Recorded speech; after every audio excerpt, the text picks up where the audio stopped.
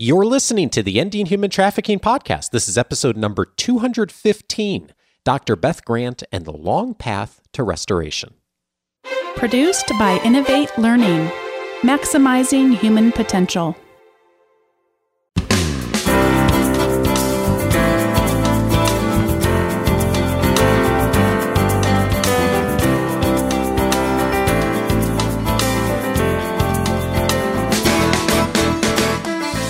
Welcome to the Ending Human Trafficking podcast. My name is Dave Stachowiak. And my name is Sandy Morgan. And this is the show where we empower you to study the issues, be a voice, and make a difference in ending human trafficking. Sandy, today we have with us a long friend and supporter of the Global Center for Women and Justice, and I'm so excited for our conversation today. Well, I'm excited to introduce my very good friend and colleague, mentor. I learned a lot from Dr. Beth Grant in the early days of my work in anti-trafficking, but she's been a part of my life for a very long time, and I appreciate her willingness to be on our podcast. So this is Dr. Beth Grant, co-founder and executive director of Project Rescue. Welcome to the show, Beth. Thanks so much, Sandy. It's a pleasure. Well, I remember in the early days having conversations about a lot of the challenges with aftercare for victims of human trafficking. And you've been a leader for decades in this. When was Project Rescue founded? In 1997. That's before we even had the Trafficking Victims Protection Act. And I love the story of how it was so driven from the field. And I just want our listeners to know how we can be in the moment and do something when we get started, but maybe then later we're going to have to add some structure. But will you tell the story of how KK Devaraj called David? Yes, KK Devaraj had been our colleague in Southern Asia for a number of years, and working with teens on the street in his major city, huge city. And one evening, he felt with his team to go into a very infamous, huge red light district in his city where he had never been before. He took his team there and was stunned and in tears by what he witnessed. Many times we assume women and children in prostitution are there by choice. And in this case, they were exposed to an area of a city of up to 100,000 people where women and children had been sold into prostitution. That was in 1997. That night, when he met some of these women, he just threw out an invitation, an offer of trying to help in any way they could. What they said to him was, "We cannot leave this place. We're slaves. But could you take our daughters to a place of safety because they're growing up under our cots as we serve as customers? And could you take our daughters to a place of safety?" That night, they asked him to take 37 little girls, ages 3 to 12. And in that moment, he called my husband, weeping, and said, "This is what has just happened. We've worked together before. Could we take 37 little girls and start a home?" And immediately when we heard, Sandy, about that need and realized how those little girls got there in their future, unless someone intervened, immediately we said yes. And my husband said, "Absolutely, Devaraj, absolutely." So without a plan, without a strategy, without really much knowledge about this, we said yes in the moment because we knew those little girls were in God's heart, every single one of them. So that was the start that night when we said yes. That was the beginning of Project Rescue, and that was 23 years ago. And those 37 little girls were taken to a safe place, and that became the first aftercare home before there even was a trafficking word that we were aware of. But it was a response to that need in the moment. So you've learned a lot of lessons along the way. Oh my goodness, what a journey. So you already have a PhD, but I feel like you've earned 2 or 3 more in the process of leading Project Rescue and growing it. How many countries are you in now? 10. 10 countries. 10 in Southern Asia and Europe, and upcoming in Africa. Oh, I can't wait to. I expect to be invited to visit your African sites when you get started, just so you know. Okay. You have an open invitation. All right. So what I think I'd really like to talk about with restoration is that rescue is only the beginning. So how long did you keep those kids? A year, maybe, or 6 months? Well, some of them were with us probably at least a year to 2 years. Because once you took little girls who were 3, 4, 5, 6, 7 years of age in that culture, and you take them out of the only community their mothers know, then you have a commitment to them to help them find mental, physical, medical, emotional healing, very holistic. We quickly learned that we had to provide holistic care, that the actual physical rescue ended up being actually the easiest part of the journey. And so some of those girls really graduated from the program then when they were 18 years old. Wow. So some of them were with us, or 10, 11, 12, 13 years, until they came to a place where they had sufficient education and or vocational training where they had a future back in society to walk into. And so many of those young girls now over these years have graduated and had the ability to do graduate studies. Some of them have MBAs. They're professional women in their community and cities. So while it was a daunting journey to start with as we were learning, over the years you look and now you see where many of those little girls are. And it is absolutely amazing to see what can happen when holistic care is provided in a loving environment. Wow. So you joined us at Ensure Justice 2019. And for those listening, I will put the link to Dr. Grant's presentation during the plenary and also the recordings from the workshops on our show notes. But during that time, you took an opportunity to challenge our service providers, and especially our faith-based service providers, where we have lots of good intentions. And you challenged us to be more professional. You gave us some of the advantage of your years of wisdom. And so I want to talk through some of the themes that you addressed during that presentation. And seriously, this is going to be a great podcast, everybody, but you have to go and watch Beth Grant deliver this message as well, because it is clear in her demeanor and her presentation that we have taken a solemn task to be responsible for victims of human trafficking, and we need to do our absolute best. So let's talk about some of those lessons that you learned. I'll let you pick it up and go from here. Well, we quickly realized that we were going to have to do some homework. You respond in the moment. You see a victimized woman or child, and you want to do everything you can to get them out of that environment. But we quickly realized that the skills that would be needed, there was a spectrum of victim needs. That the victims who have suffered that kind of a trauma, they're a whole people. They're not just physical. So physically rescuing them out of the red light district was only the beginning. And we quickly realized that there were medical issues. There was extensive trauma. We needed those who knew how to do trauma counseling. We had the medical issues going on, the social issues, the stigma of this for those children. So there was a list, a spectrum of victims' needs that as faith-based workers at that time, most of us didn't have that kind of training.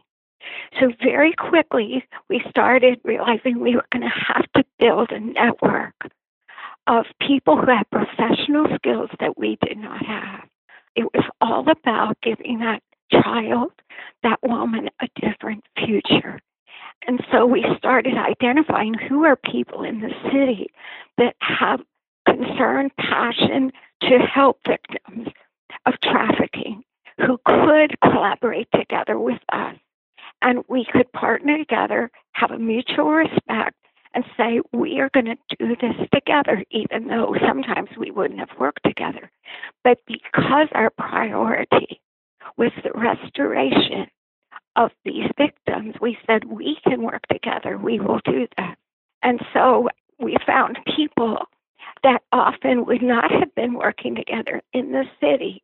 We began to choose to work together in order to see victims get the care they needed.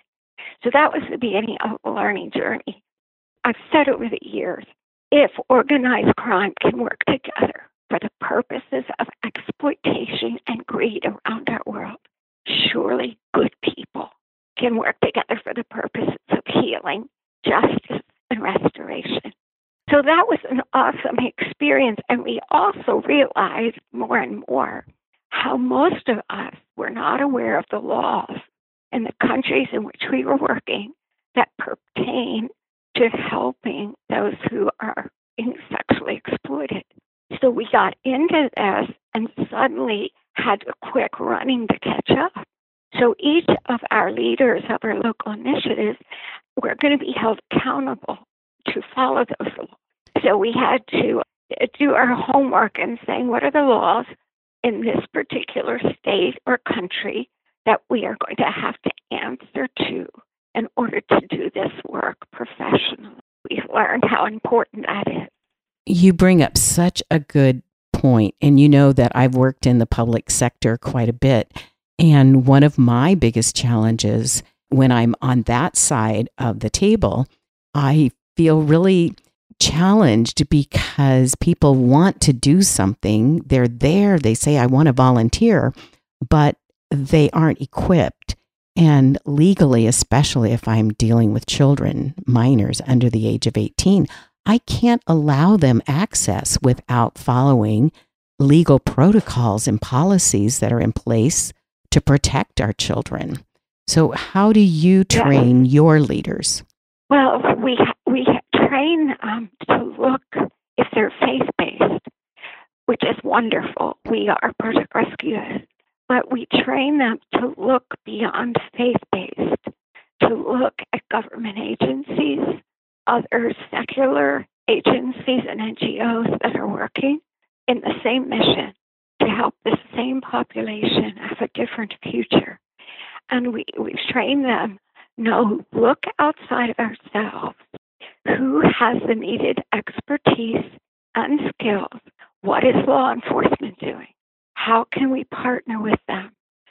I think tragically, I see in much of our world and much in the United States when I come back home, I see such a division sometimes between the secular agencies that work with trafficking victims and faith-based organizations that often we don't realize how much we need each other. If our top priority is the rescue and restoration of men, women, and children who have been so sexually exploited to have chance for a new life and healing and freedom, we are going to have to be willing to come together and recognize the strengths. There are strengths and things government and secular agencies can do that we are not equipped to do. We need to value them in their area of expertise and respect that. On the same token, those who are not faith-based, I think sometimes are unaware that victims are a whole people. They're not just body and mind or medical.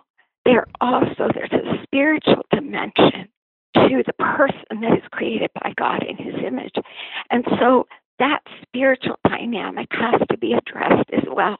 And that's where faith-based organizations that work professionally and with excellence can be trusted to help speak to that spiritual dimension of exploitation.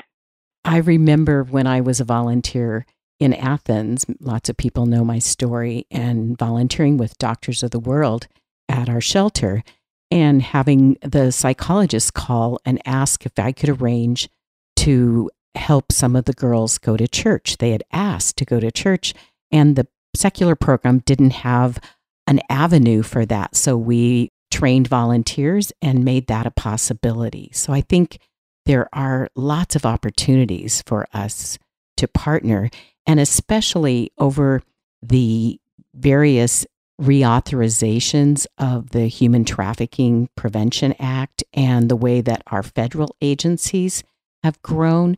Every one of our agencies has a faith-based office, and we interviewed Homeland Security's faith-based office on their church toolkit and their faith leader toolkit. So there are avenues for us to get on the same pathway because we recognize that collaboration makes the entire process stronger. And we learn to work together and appreciate each other and not be in competition, because there's a lot of risk for lost resources that are so scarce anyway, which kind of leads me into my next question, Dr. Grant. Sometimes the problems around collaboration might be around competition because of funding streams to support the work that we're doing. And so how do you bring your perspective into that conversation? Well, I think we have, in fact, you referred to it a little earlier. I think if we approach fundraising as a pie with only so many pieces, then we believe there are limited resources, and we can inadvertently view everyone else working in this space as competitors. That works against genuine collaboration. But if we believe there are resources available out there for those who do justice on behalf of God's sons and daughters, we can celebrate what other organizations are doing in this battle. At the same time, I think funding follows integrity and excellence. If we do what we are doing well, professionally and with integrity, it is much easier to find funding. Also, I think one of the greatest gifts we can give is commend others who are doing this work well. So whether they're faith-based, NGOs, governmental, law enforcement, I think there is much space and actually benefit when we learn to commend each other, those who work well in this space. In the fundraising, we have lots of opportunity to demonstrate our integrity or, unfortunately, our lack of it. This is, sadly, I never see greater exploitation in marketing and promotion than I do among those who are working with trafficked women and children. What does that look like? Well, for example, re-exploitation through using stories and putting girls' stories on the internet without asking permission, using photos of real victims who, in a sense, in many places, the internet is such a vulnerable place for girls then to literally be re-exploited, bound again, and re-prostituted. There's just so much danger inherent with this that we have to bend over backwards as those who work with aftercare and victims of trafficking to find ways. Yes, we want to, in a sense, obviously we have to raise funds, but how can we do that protects victims as if it was my own daughter? We'll have people contact us that say, we'll give and we want to help you, but not unless we can come see it. That turns it into like tourism. Well, it does. And I always, inside, I gasp and catch my breath because what our priority in working with those who have been sexually exploited is to protect them and help them heal in a safe place.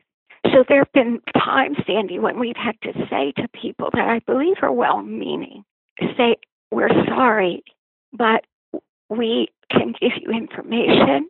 We can let you know how we do what we do. We can give you what you need to help you know where your funds would be spent.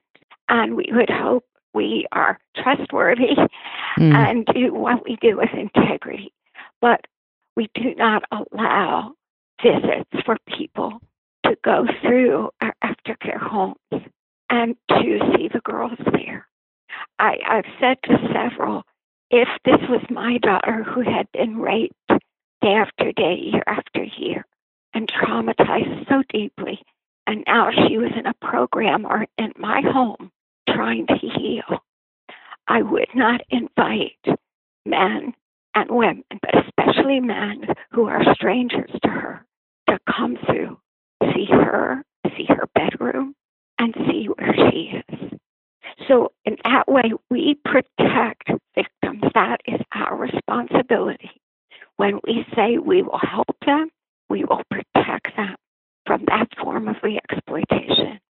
So sometimes we find people appreciate that and say, oh, okay, we didn't understand.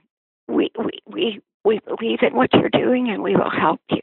So I appreciate the fact that I think those who put that kind of pressure, I would like to think they're more the exception, because I think so many people, if we help them understand, will be supportive and say, yes, okay, we get it, we'll help you. Well, and I just want to reinforce, because you did say we should celebrate those who are doing this well. So I want to recommend that you go to projectrescue.com and see for yourself how carefully the website is crafted so as not to invade the privacy of victims, to respect the dignity of each one that's being helped. And the other thing that I saw because I always go in and review a website before I do a podcast, is that you really documented the local efforts. So we're not taking our Western ways into a community, but it shows over 400 people in the national country that are part of the aftercare team in one country, for example. And I think that's an example of best practice. Yes, for us, that is critical.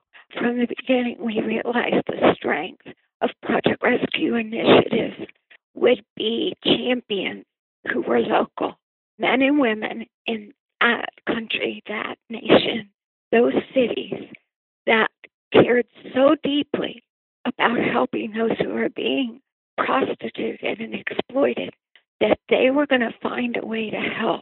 And those are the ones, Sandy, that are laying their lives out there 24/7 and taking risk in order to help women and children find freedom and a different life.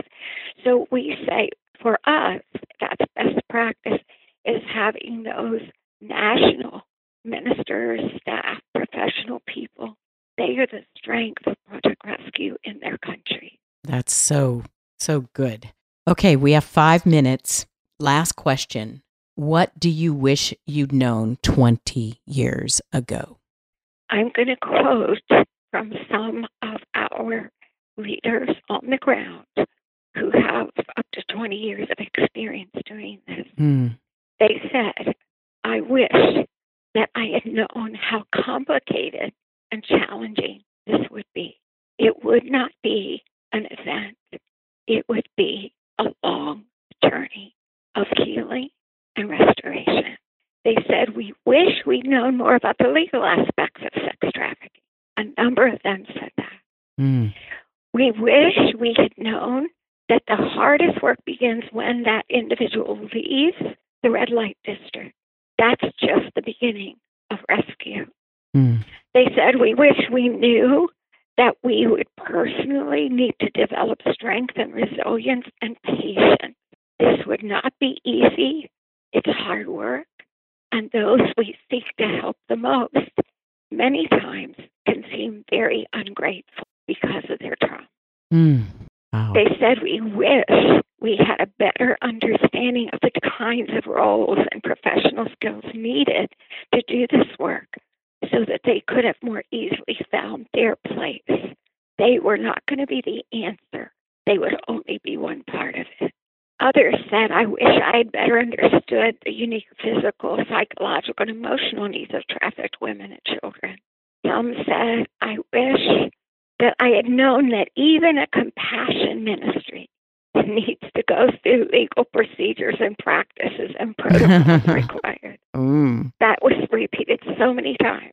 And then lastly, one said transformational aftercare for survivors of sexual exploitation requires a very long-term commitment.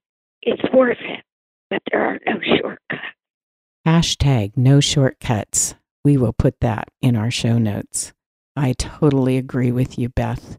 And I know that if tomorrow were the first day of this, you and David would say yes again. Absolutely. It's the best mission in the world.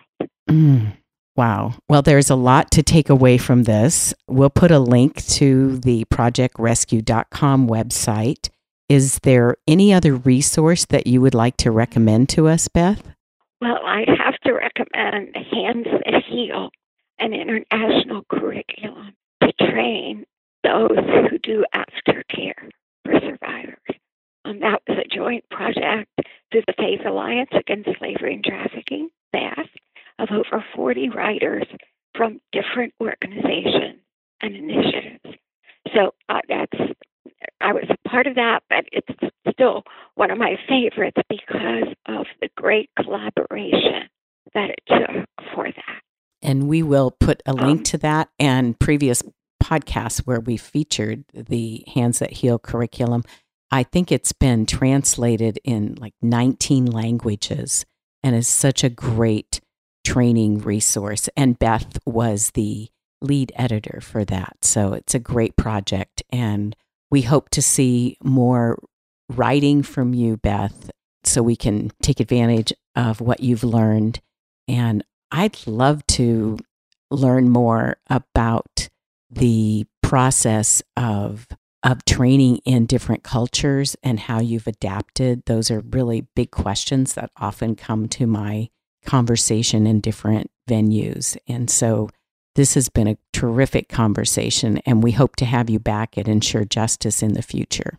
Well, thank you, Sandy, and thank you for all you are doing and that Ensure Justice does. Thank you. You have been a pioneer. You are a pioneer, and I am so thankful for the coalitions that you are building and that you are a vital part of. Thank you so much. Thank you so much to you both, Beth and Sandy. Sandy, I just would echo your recommendation to visit the website. I was taking a look as you were both talking, and just an incredible example of this done so well, and just the scope of work is just profound, how much work Beth and her team have done over the years. So please take a moment to visit that. All of the show notes are available online. Go over to endinghumantrafficking.org. You can find all the notes, the links for this episode, as well as every other episode we have aired since 2011. We're entering our 9th year, Sandy, together. Wow. We were just talking about longevity in this conversation, and we have been in it for the long run as well. We also mentioned Ensure Justice. The next Ensure Justice is coming up in just under 2 months, March 6th and 7th, 2020. Go to ensurejustice.com for more information there. And if you are just listening for the first time, endinghumantrafficking.org is where to go to find a copy of Sandy's free book, The 5 Things You Must Know, a quick start guide to ending human trafficking. And we will see you back in 2 weeks. Thanks, Sandy. Thanks, Dave.